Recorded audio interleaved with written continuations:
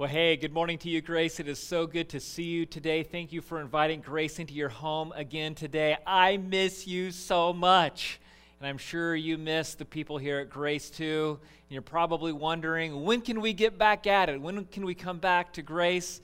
We can go to the beach. We can go to the grocery store.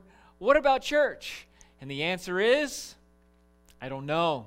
All these things are in God's hands, and I'm happy that we can worship God together like this for right now. If you're visiting us for the very first time today, I do want to welcome you again, and you do need to know that you are watching along with hundreds and hundreds and hundreds of other people who consider Grace their church home. They love each other as a family, and so you've joined the family today. Thank you for joining us and being our guest today. We hope you feel comfortable today as a part of our family. Whether you're here today for the first time or you've been here many, many times, we'd encourage you to complete the connection card that is linked up in the right-hand corner of the screen. Don't do it now, but do it before you log off at the end of our worship service. We'd just like to know that you're here.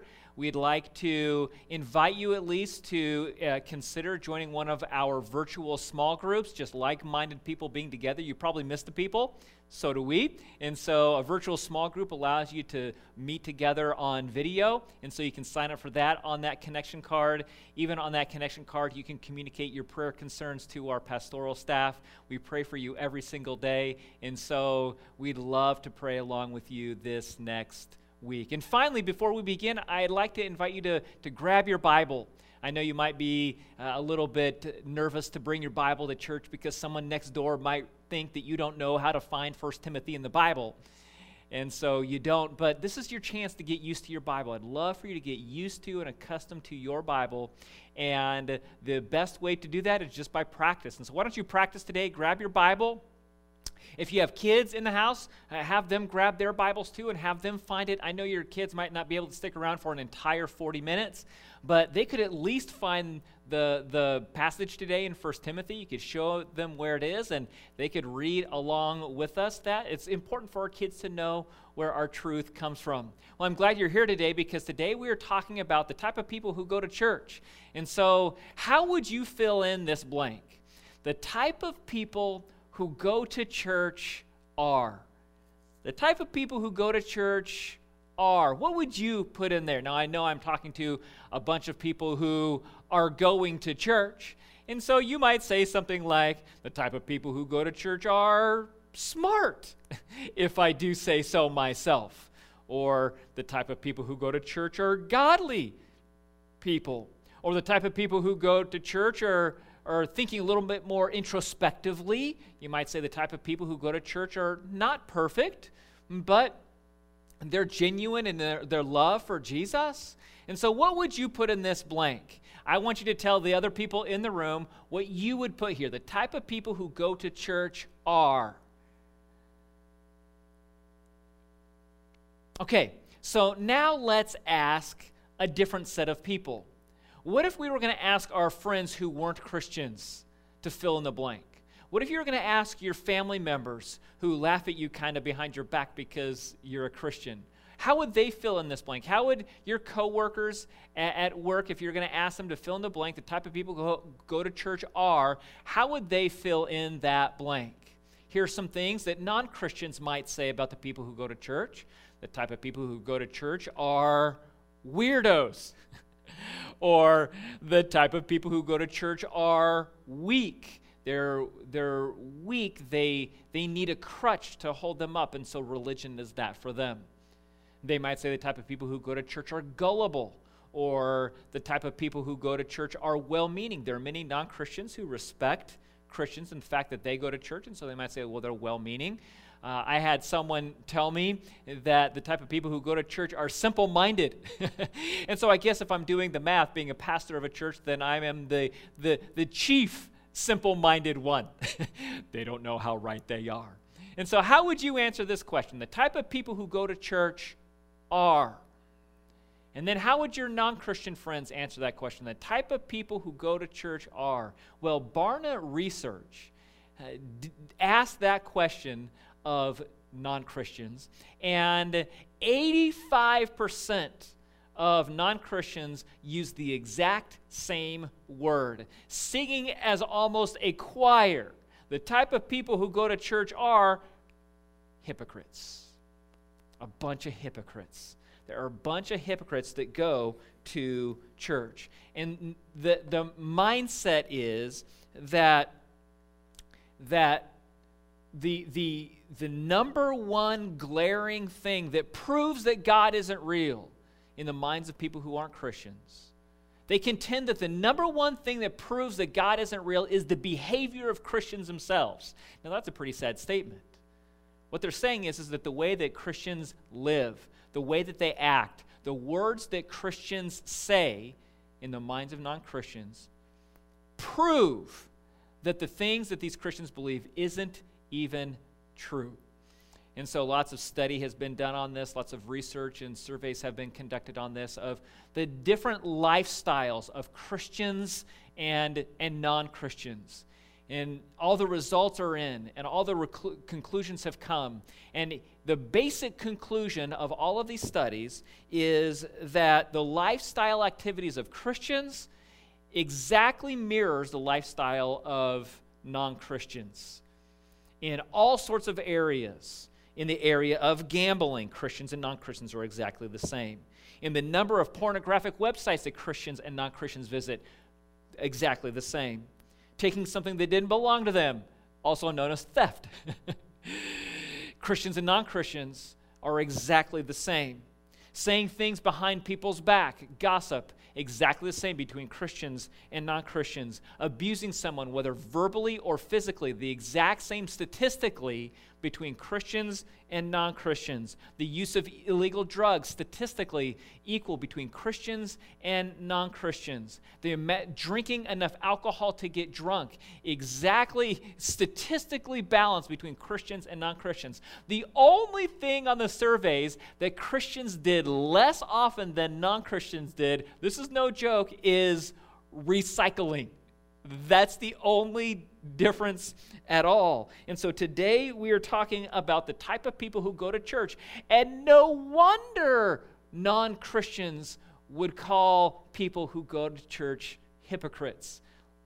They're doing the exact same thing as people who are not Christians. And so Paul talks about this in 1 Timothy. And so would you turn in your Bibles to 1 Timothy chapter 1. Remember, Paul is the one who writes this letter to a young man named Timothy, who was pastoring this church in Ephesus. And there were all sorts of types of people in his church, just like there are in every church. And one of the types of people were the Judaizers. Do you remember the Judaizers?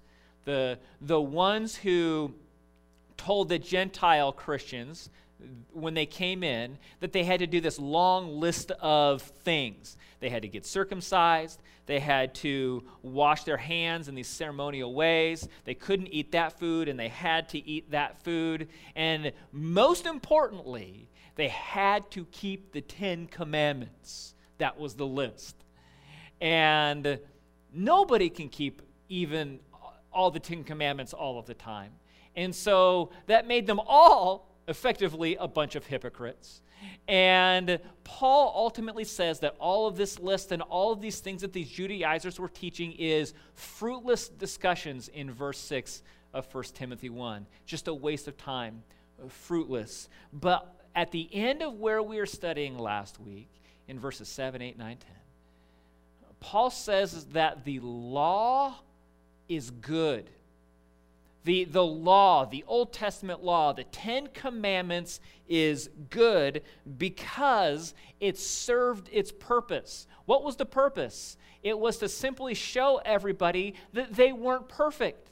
The purpose of the law was to show their imperfections, was to show that they were sinners and that they needed a Savior.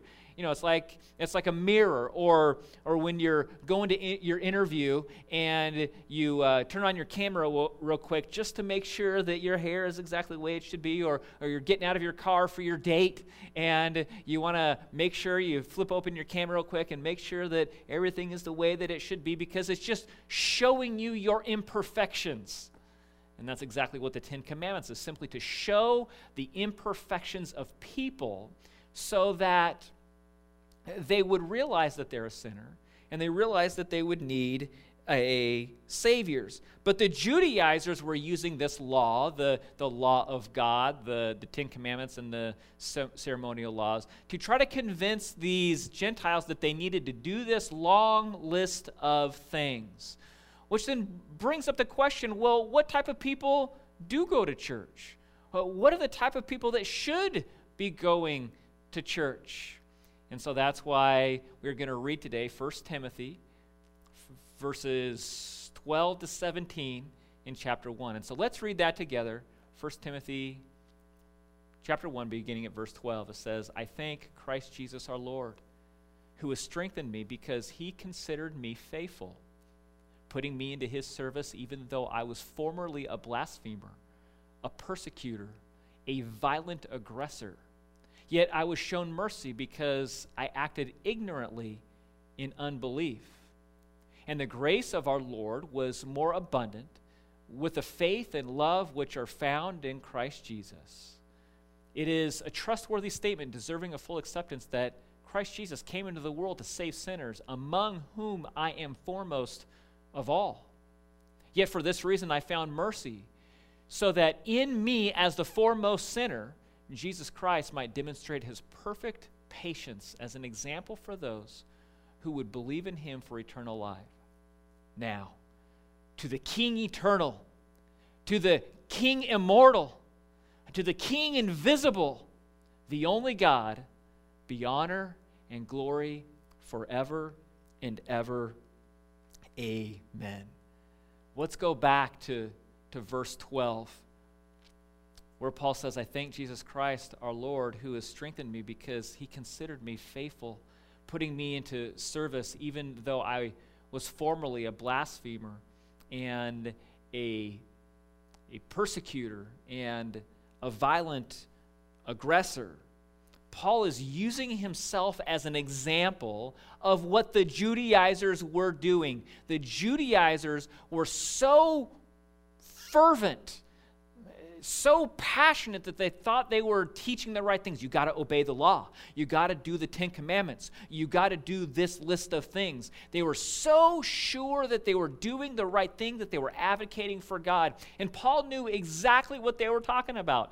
Paul was a Jew. He had 2 Jewish parents. He had grown up in Judaism. He was pro all of the Jewish lists, all of the Jewish requirements, all of the ceremonial laws. He knew them all. And he had this special reputation, Paul did, because he had been trained by one of the greatest rabbis that the world had known at that time. His name was Gamaliel. And so he had this incredible reputation. It'd be like if some pastor had been trained by Billy Graham, you know. And so he had this incredible reputation for being a teacher of the law.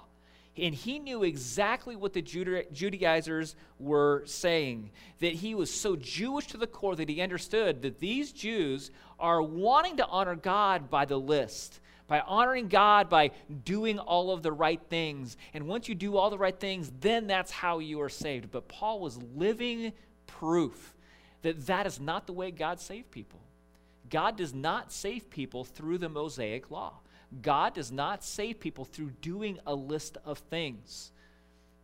God has another way. And so that way is planned out in 1 Timothy verse 14, where Paul says, and the grace of our Lord was more abundant with the faith and love which are found in Christ Jesus. It's God's grace. That is God's method of saving. It's not the list. It's not the 10 Commandments. It's the grace of God poured out in Jesus Christ. This is how Paul wasn't saved by doing the list. Paul knew the list, and he kept it the best he could. He knew it well, but that's not what saved him.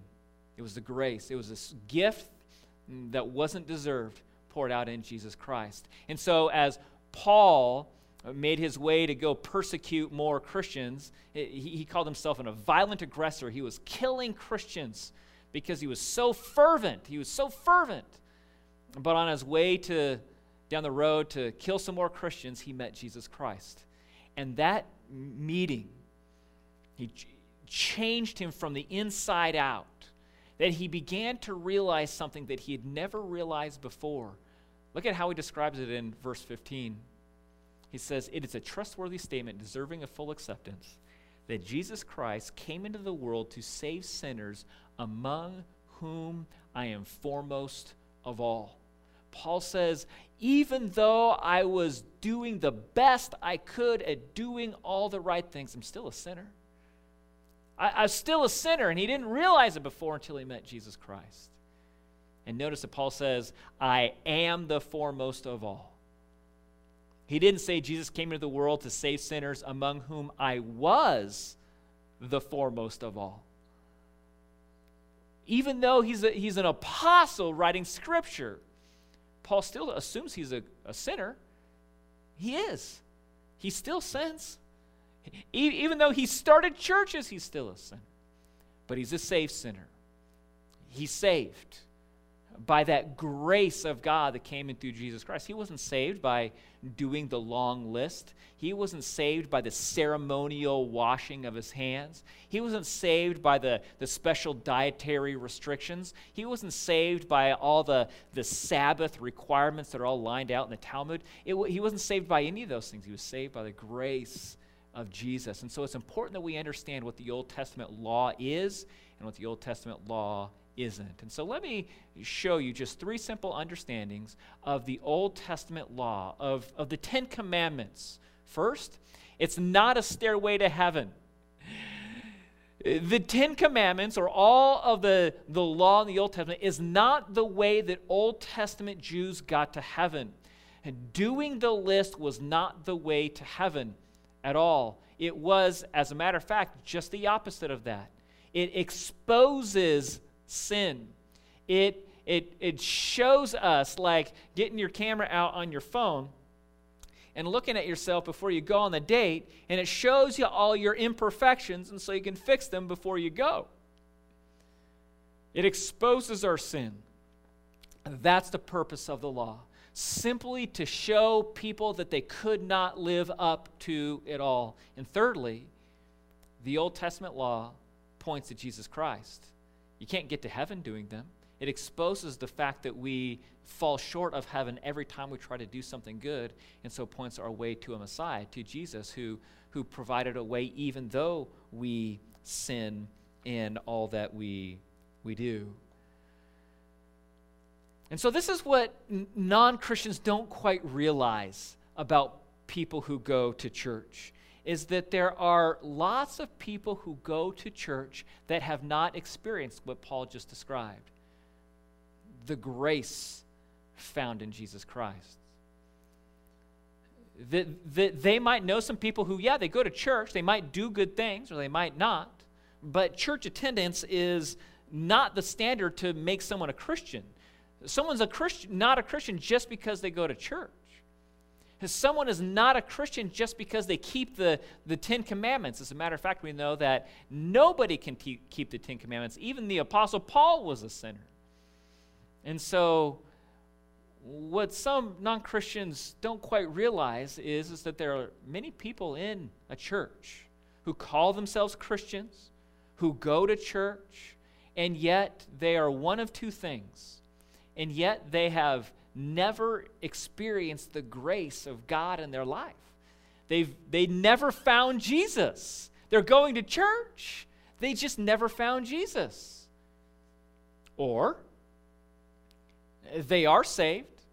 They are a person that has been changed. They put their faith and trust in Jesus, and yet they've never changed. They just remain this little gooey, newborn Christian, and they're still doing all the things that they used to do. They've never grown up. They've never matured in their Christianity, and so they've just never, they've never changed. They're still doing all the same things that they used to do. And so that's why some of the people who go to church are just what you see. They're hypocrites. They say they're Christians, and yet they aren't, or their life certainly doesn't reflect those things. Now, you'll remember from last week that Paul tells Timothy that there's a goal of good biblical teaching, that there's a purpose for it. In 1 Timothy 1, verse 5, it says the goal of our instruction, here's the goal of good teaching. The goal of instruction is love from a pure heart and a good conscience and a sincere faith. Isn't that what you'd be looking for in a Christian? Isn't that what you'd be looking for in a Christian? Love, a good conscience, a sincere faith. Isn't that what you're looking for? That's what non-Christians are looking for too. But these are the things that are only the result of someone who has received God's grace and who is paying attention to good Bible teaching. And here's the results of someone who has received the grace of God through Jesus Christ and is paying attention to good Bible teaching. The first result is love from a pure heart. The word love here is agape love, and that is a supernatural kind of love, a kind of love that God puts in the hearts of Christians. This isn't something that you're born with. It's not that kind of love. It's a love that is sacrificing for other people. It doesn't pay attention to what the Christian wants. It's paying attention to the other person instead. Agape love. And so if I was to describe this is an other people kind of love. This isn't a romantic love where I feel romantically in love with a person.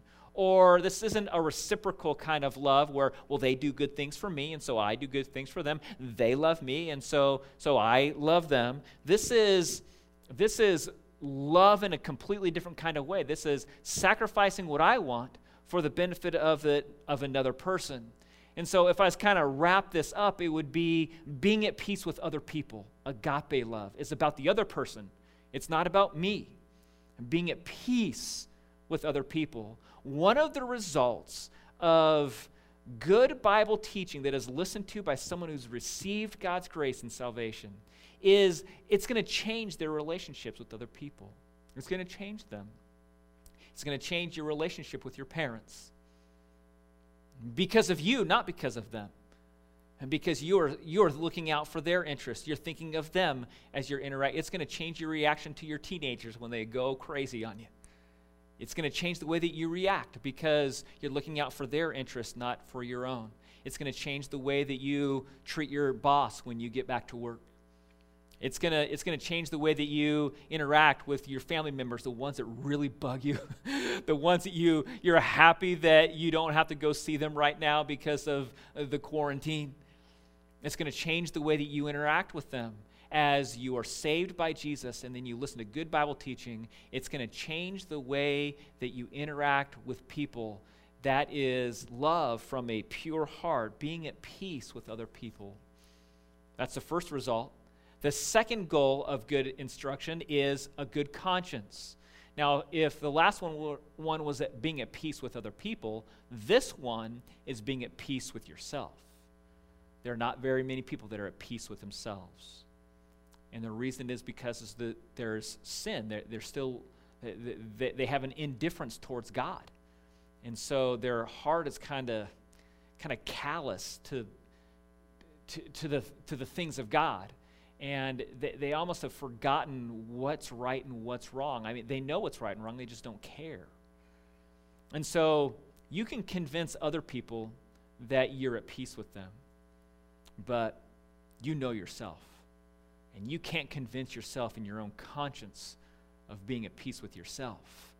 And so that's one of the great benefits of receiving God's grace through Jesus Christ and then listening to good Bible teaching is that you can have a good conscience. You can be at peace with yourself. And thirdly, then, a sincere faith. The third result of good instruction in the life of a person who's been changed by Jesus, who has received the grace of Jesus Christ, is a sincere faith, is being at peace with God. That'd probably be the simplest way for me to describe it. Being at peace with God. You know, there are lots of hypocrites that are running around saying that they're Christians, saying that they are at peace with God, and yet they go out with their friends and they do the exact same thing with their friends that they've always done. They do the same thing that their non-Christian friends do. They're not at peace with God. God has standards, and so they're not at peace with God. They don't have a sincere faith. The only thing that can bring a sincere faith is receiving the grace that comes in Jesus Christ and then doing the things that are taught in the Bible. Those are the things that bring a sincere faith in God. And so Timothy says the three items, love, good conscience, and a sincere faith, are all the things that come from good Bible teaching to a person who loves him. And so I'm sure that you've noticed you don't meet a lot of Christians like that. You don't meet a lot of people like that. And that's what the world is noticing. The world is noticing that you don't meet a lot of people like that. And you know, that's what's so wonderful about God's grace that is poured out in Jesus Christ. That it relieves us of the weight of the label of hypocrite. We don't claim to be perfect. We are still sinners. We will still continue to sin. Paul still continued to sin even though that he was a Christian. It's not that we want to. It's not that we look forward to it. We don't want to do those things.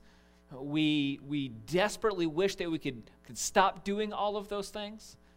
But it is I'm so grateful that God allows us to take that weight of hypocrite off where we have to be perfect.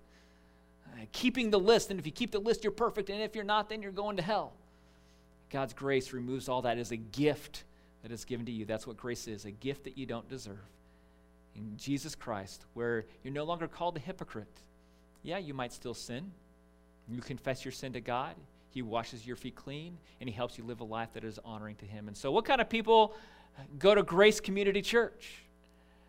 What type of people go to Grace Community Church? Well, we have all kinds of people that go to Grace Community Church. All kinds. We have the kind of people who are good, strong Christians, those who receive God's grace, and those then who are living a life where other people can see it. You could probably identify some people like that in our church. You can probably name them. Yeah, I know they're a Christian. Their lives show it to me. Then we have some other kind of people who, they're Christians, they've received God's grace, they put their faith and trust in Jesus Christ, and yet they are still doing the things that they always did. They haven't grown up anymore. They're still doing all the things that they did before they were a Christian. And you're the hypocrites. You're the ones that people can identify. You call yourself a Christian. You go to church, and yet you're living the life just like everybody else. And Jesus would say this to you. If you can kind of identify that in yourself, it's kind of hard to want to identify that in yourself. But this is what Jesus would say to you. If you know you're a Christian, you know you're going to heaven, and yet you're still living the same life, you're doing the same things, saying the same words, going the same places, and drinking the same things as you always have, this is what Jesus would say to you in Matthew 5. He'd say, "Let your light shine before men in such a way that they see your good works and glorify your Father who is in heaven." That's what Jesus would say to you. Let the life that you live, the life that people notice, let that life be so clearly Christian that those people want that too. And they put their faith and trust in Jesus Christ too. That would be the way that they would glorify your Father who is in heaven. And so the good thing about being a hypocrite, is you don't have to stay one. The good thing about being a hypocrite is that you can let your light shine before. You can change the way that you live. You can listen to good Bible teaching, and you can allow it to change who you are.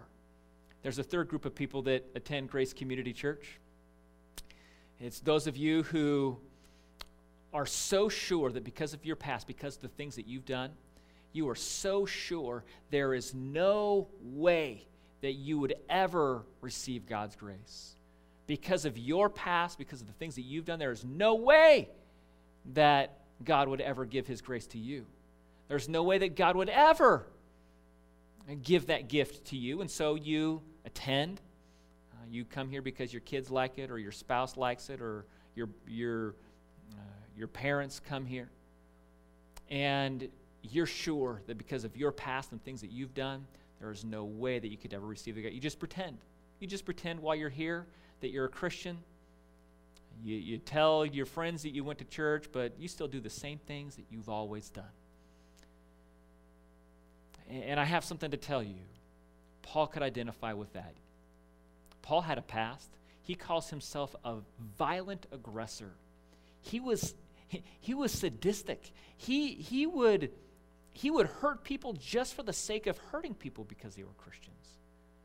Paul had a past. You have a past. I get it. Maybe the things you did in high school. Maybe it was when you were parenting, and now you look back on the way that you parented your kids and you're very embarrassed by it. Maybe it's the way that you treat your spouse now when you're angry, and the words that you say, the things that you do to them. Maybe it's the things that you do with your friends and the words that you say with the buddies when you're out, or the things that you drink and the things that you smoke when you're all alone. And you would say, there is no way. There is no way that I could ever become a Christian. There's no way that I could ever receive God's gift of grace. There's no way that I could ever go to church, because then I'd be a hypocrite like everybody else. Well, Paul can identify with that. Let me show you something else that Paul wrote. Paul wrote this in 1 Corinthians 6. He says, do not be deceived. Neither fornicators. I'll describe these words so that you know what is being said here. Fornicators. Neither fornicators. Fornicators is people who are having sex before they're married. Okay? Neither fornicators nor idolaters. People who are idolaters are people who invent their own God. You know, my God would never do that. This is the way I think God would do it. That's an idolater, just creating a God in their own mind. Neither fornicators, people who have sex outside before marriage, or idolaters, people who make up their idea of God, nor adulterers, those are people who have sex outside of their marriage, nor effeminate, nor homosexuals. Those two probably are pretty self-explanatory and go together.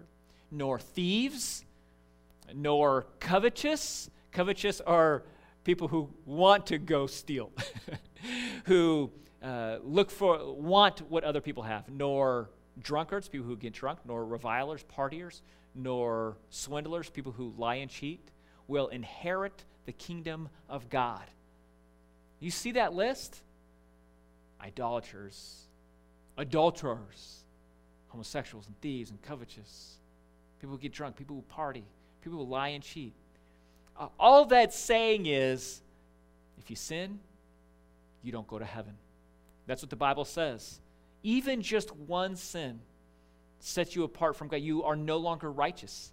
You are no longer holy. The Bible says the wages of sin is death, eternal separation from God in a place called hell. And so when Paul says that all these different people cannot enter the kingdom of God, no.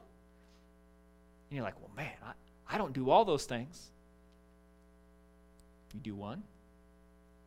Have you ever done one? Have you ever disobeyed your parents? Have you ever lied to your parents just once? Have you ever disobeyed your parents just once? Okay. Will not inherit the kingdom of God. That's an amazing statement. But then Paul says in 1 Corinthians 6, he says, such were some of you. He points to the church and he says, some of you were just like that. What kind of people go to church? People who were just like that. And that is such an amazing statement. They were. They were that way. But they received God's grace. And they started to change their mind and live their life for Jesus. They were like that. And then it says in 1 Corinthians 6, it says, but you were washed, you were sanctified, you were justified in the name of our Lord Jesus Christ in the Spirit of our God. Let me explain some of those words. It says, such were some of you, but you were washed. You were these things, but now you've been washed. What does that washed even mean? Well, the Bible tells us that God sent his son Jesus to earth, the second person of the Trinity, that's Jesus. You have God the Father, God the Son, that's Jesus, and God the Holy Spirit. We have one God in three persons. They all exist at the same time. One God, though. I can't explain it any further than that. And so Jesus comes to earth in the flesh, meaning as a human on Christmas. He lives a perfect life, never sins one time, so that on Good Friday, when he's on the cross, he is not dying on the cross for his own sin. He wasn't pouring out his blood. He wasn't dying for his own sin. You know, the wages of sin is death. He wasn't dying because of his sin, but he was dying for somebody's sin. He was dying because I've sinned, and he was dying because you sinned. The reason that Jesus was on the cross is wrapped up in the verse John 3:16. For God so loved the world that God sent his only begotten Son, that whoever believes in him would not perish, but have eternal life. For God so loved the world. God loves you. He knows exactly the things you've done in your past, and he loves you. He loves you so much that he sent his Son, Jesus Christ, to die on the cross for your sins. And that's an important thing, because the Bible does say that there's separation from God if we sin, eternity in hell. God doesn't want anybody to go to hell. He wants people to go to heaven. And that's why his Son is here. The wages of sin is death, but the free gift of God is eternal life in Christ Jesus our Lord. And so that's what this verse says, that when a person believes in Jesus, not only that Jesus is God, not only that Jesus lived a perfect life, not only that Jesus, when he was dying on the cross, was dying for the sins of the world, not his own, but also believing that Jesus rose from the grave three days later. And the reason it's important to believe that is because it proves that Jesus is God. He did something that only God could do. You believe Jesus is God. You believe he rose from the grave. When a person changes their mind, puts their faith and trust in Jesus as their Savior, the one that rescues them from their sin, that's what 1 Corinthians 6 says, that you are washed. Your sins are washed away. You were all of these things, but all of those things have been washed away. And now you're being sanctified. Sanctified doesn't happen at once. Sanctified happens throughout your entire life, sanctification. As soon as you sin, you realize you shouldn't do it. You confess that sin to God, and you try not to do that again. That's sanctification. You sin, and the Holy Spirit pokes you. I shouldn't have done that. I was wrong. I was wrong. I shouldn't have done that. You confess your sin to God. Jesus washes your feet clean, and you ask God to help you never to do that thing again. And maybe you do, maybe you don't. But this is sanctification. This is living your life honoring to God. And some people are washed, but they never start being sanctified. They never are sensitive to sin in their life, and they just stay this little Christian baby of goo, still doing all the things that they did in the past, never being sanctified, living their lives for Jesus. But that is not what the calling of a Christian is. So what kind of people are going to church? All sorts of people are going to church. What are the type of people who are going to church? How would you fill in that blank? Here's how I would fill in that blank. I could put names to each of the kinds of people that go to church. For me, the type of people who go to church are Brian. Brian was in my high school group, high school youth group, and he was also on my baseball team. And he drove a Volkswagen Bug, and sometimes I'd ride with him, the Volkswagen Bug, to baseball practice. And Brian did everything that was good. He was like the perfect Christian. He went to church all the time. He went to a Christian school. If there was anybody that you were sure was going to heaven, it was Brian. You know, he was the one that even the Christians in the youth group would call him the Christian nerd. You know, it was like that guy. And Brian, once he graduated from high school, he completely abandoned everything that he had ever done, ever thought, ever said. And it turns out that Brian was just going to church, just going to that Christian school, just doing all the right things just because his parents told him to, just because it was on the list to do. And Brian was a Judaizer. Brian was just, let me just do the right things. But those things did not save Brian. I think we're going to be really surprised in heaven at the people who actually make it to heaven. The type of people who go to church are like Brian, do all the right things, but they've never received the grace of God through Jesus Christ. The type of people who go to church are like David. David's different. David rode a moped to school, and David was saved in junior high, and I know that because I was there. I was at camp. I was sitting right next to David when he got saved in the 7th grade. And David, though, all the way through high school, his life didn't change one bit. He watched all the same movies. When I'd go over to his house, I would have to say, hey, let's not watch movies because it was that bad. His life did not change at all through high school. David was even called a hypocrite by the other people in our church youth group. It was that bad. He said he was, but there was nothing about his life at all. And you know, the great thing about being a hypocrite is that you don't have to stay that way. You know, God finally did get a hold of David, and God has begun to sanctify David. David today is a missionary, making great sacrifices for Jesus around the world. You can change if you're a hypocrite. I hope you hear that today. Just because you've been saved and you realize that you haven't been growing, you haven't been changing your life, you haven't been allowing the Holy Spirit to poke you and make you feel guilty, and so that then you confess your sin, and you haven't been confessing your sin lately, and you find yourself saying the things you used to. Hey, I get it. God can change you. Listen to good Bible teaching, and God can change you. And so the type of people who go to church are like Brian, and people who go to church are like my friend David, and the people who go to church are like my friend Chris. Names have been changed to protect the innocent in all of these. But Chris, he came to church just because his parents made him. He made no bones about it. He'd never claimed Christianity. He didn't want anything to do with it at all, just because his family brought him. And there's some people who come to church that are just like that. These are the types of people who go to church. And if you're a Christian who's living their life in a way that other people notice, great. Continue to be sanctified. May God bless you. If you are a Christian, you put your faith and trust in Jesus, and yet you notice that you're still doing the things that all the other people who aren't Christians are doing too. If you're on that statistical list of what non-Christians notice as a hypocrite, it's never too late. You can change your mind. You can begin to live your life for Jesus. And here's the first step. As soon as you notice you doing something wrong, you stop and you confess that sin to God. You don't need to go to a person to confess it. You talk to God. You say, God, that was wrong.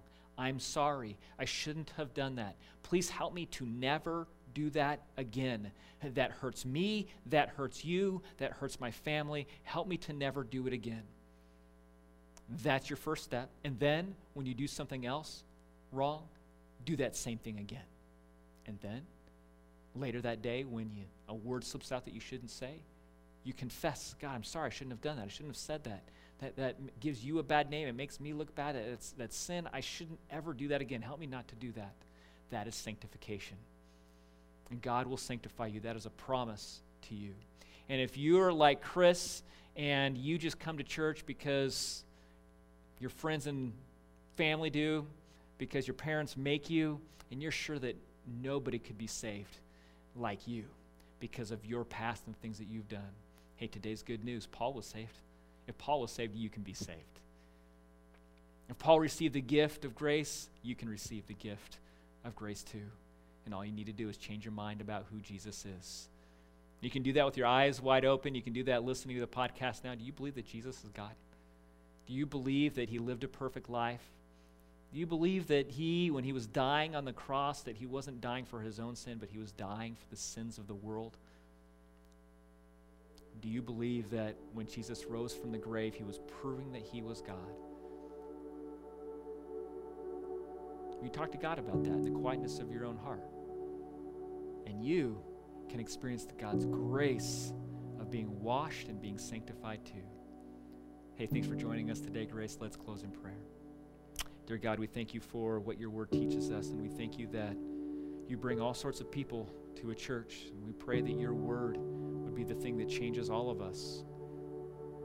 God, I pray that our church would be a loving place where we can be sanctified by you, and we wouldn't criticize other people because of their pace of sanctification, but we would encourage each other to live our lives honoring to you. God, I thank you that we can do these things even while we are in quarantine. We can even honor you in our lives today. God, we lift up those people who are sick. We pray that you would offer them your peace and your comfort. We pray for those who are sacrificially serving in the hospitals as doctors and nurses. I pray that you would bless them, that you would protect their families from getting sick too. We pray for the scientists worldwide, that you would give them supernatural wisdom in knowing how to address all of these things. And God, we pray for our mayor, we pray for our governor, we pray for our president, that you would give them wisdom in how to make decisions. We pray that you would impress upon them your will and your desires. So God, we lift all of these things up to you. We celebrate that we get to study your Bible again today. We pray these things in Jesus' name.